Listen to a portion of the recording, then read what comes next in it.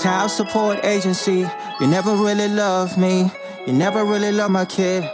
All you really care about is your money. I told you once and I tell you again. I love my kid, but don't make him a brand. Don't extort me and call me a friend. I paid last month and I do it again. You gotta walk in my shoes. I gotta tell you the truth. You never cared about us. You just wanna get the money and live us a mess. Are you a St. Petersburg police officer? Sure. That's cool. Yeah. Good job.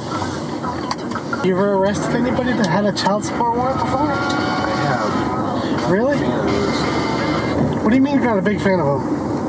Because that was like specifically written into the Constitution to no debtor's prison. Right. So you shouldn't be sending someone to jail over money.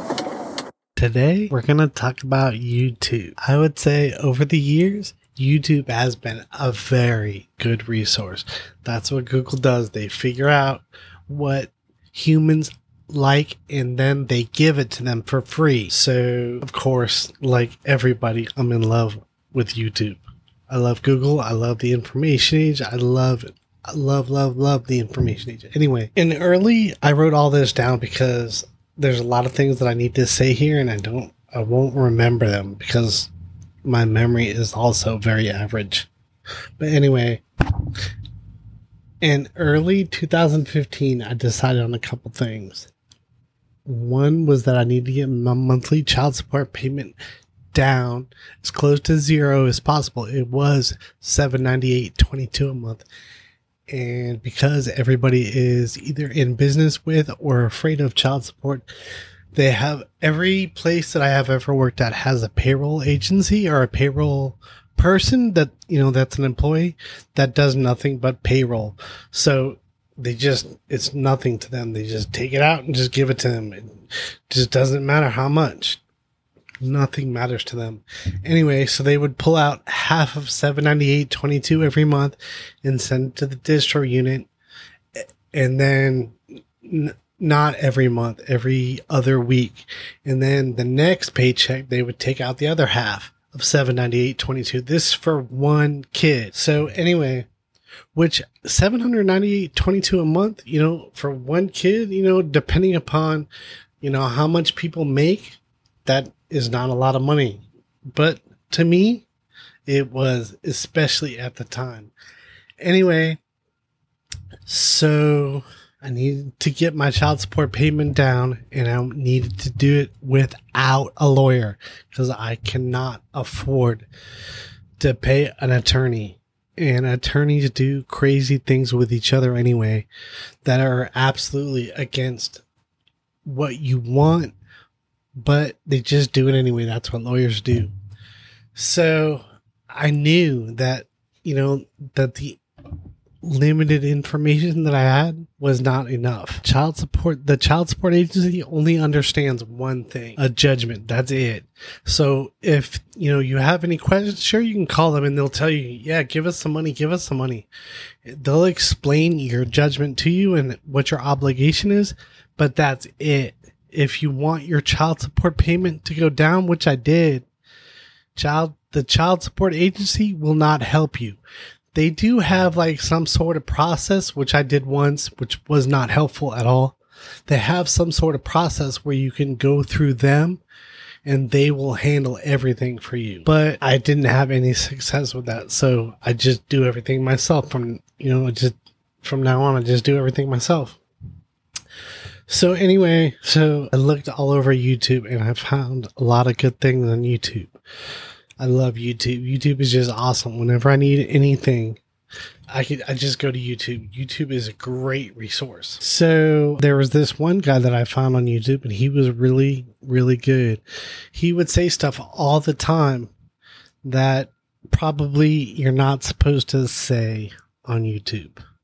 Like, it didn't offend me at all. I thought it was extremely truthful and good information, but YouTube tends to think otherwise, but whatever. But anyway, like from that person, I learned that supervised visits were only for hardened criminals. So like, for example, like if there was a parent that in the past had been convicted of being a child molester, then supervised visitations would probably be in order there. But like, as for my circumstance, I've never been convicted of a felony. So supervised visitations were not for me. So anyway, so I'm in court, right? And the judge is like, saying, nice stuff to the other side. When that happens, it's just, that hearing is just done with. But anyway, so that person, I was going against Stephen Claros. He was the mother's attorney at the time. So Stephen asked the judge for supervised visitation. And I was like, absolutely not.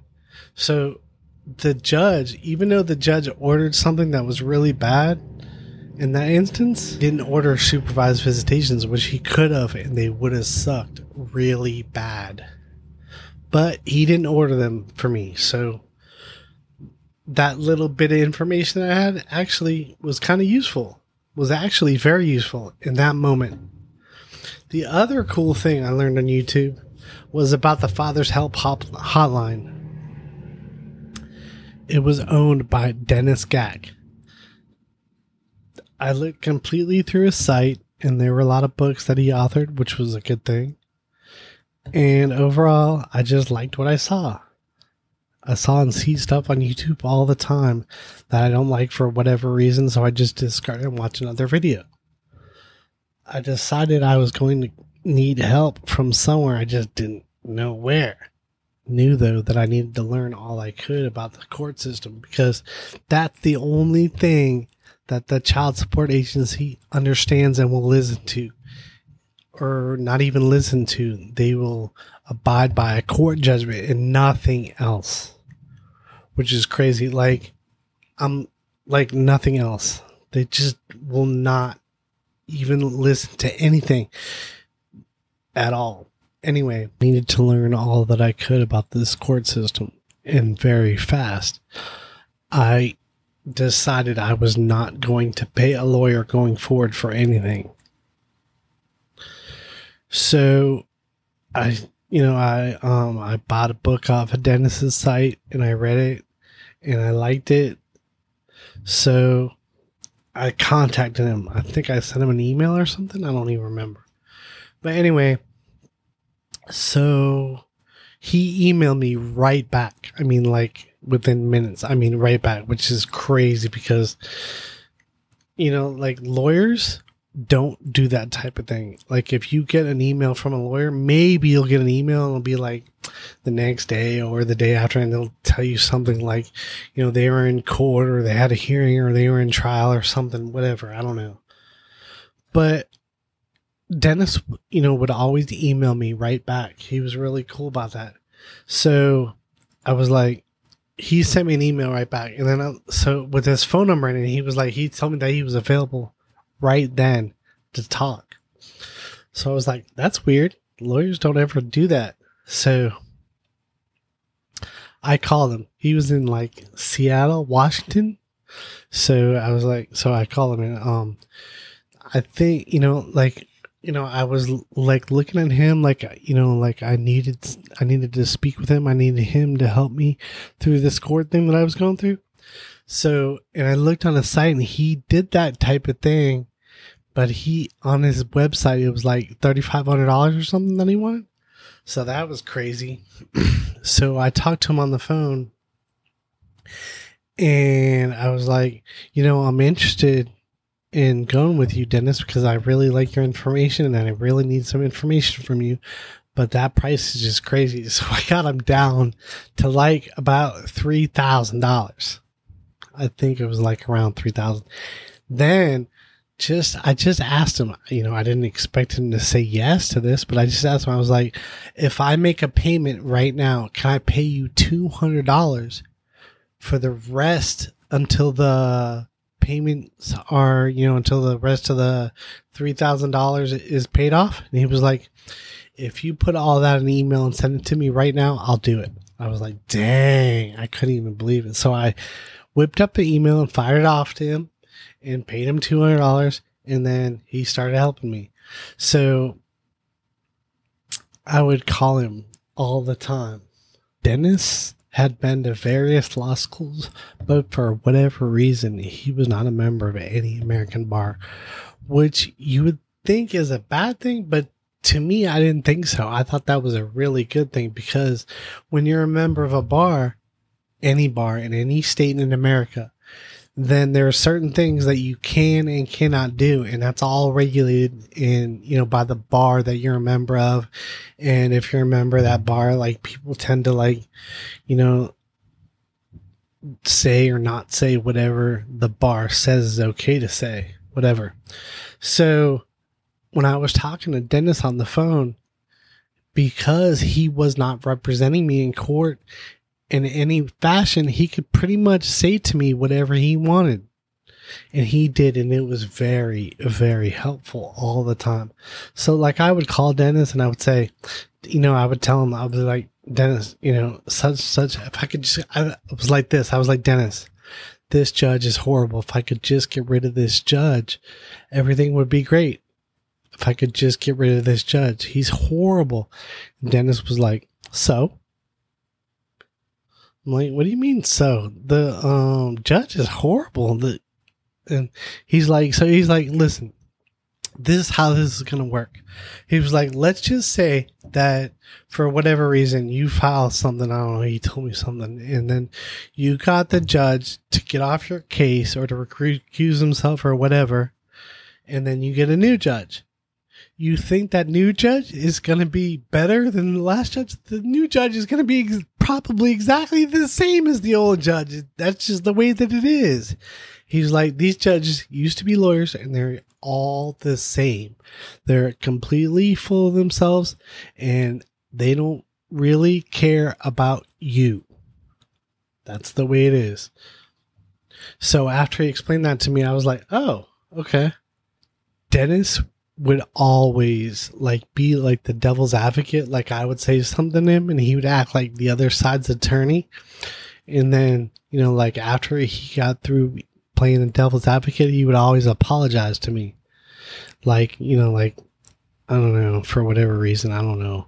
Probably, thought he was being mean to me or something. I didn't think he was being mean to me at all. He was just, talking to me, just saying stuff that the other side would absolutely say in court. So, and that was very, very useful to me all the time. Maybe it wasn't useful to other people, but to me, it was very useful. Every time I talked to Dennis, it was always strictly business. We were always just talking about the child support agency or court or attorneys or something. It was always strictly business with Dennis. So when I was on the phone with Dennis, we would talk about nothing but the child support agency or court or lawyers, and that's it. So there was no personal conversation at all with Dennis, ever. I remember I called him right after I got out of court in October 2017, and I told him what happened. He was like, congratulations. And I was like, well, I guess kind of, because, they owed me I don't know, it was something close to $3,000. The child support agency owed me close to $3,000.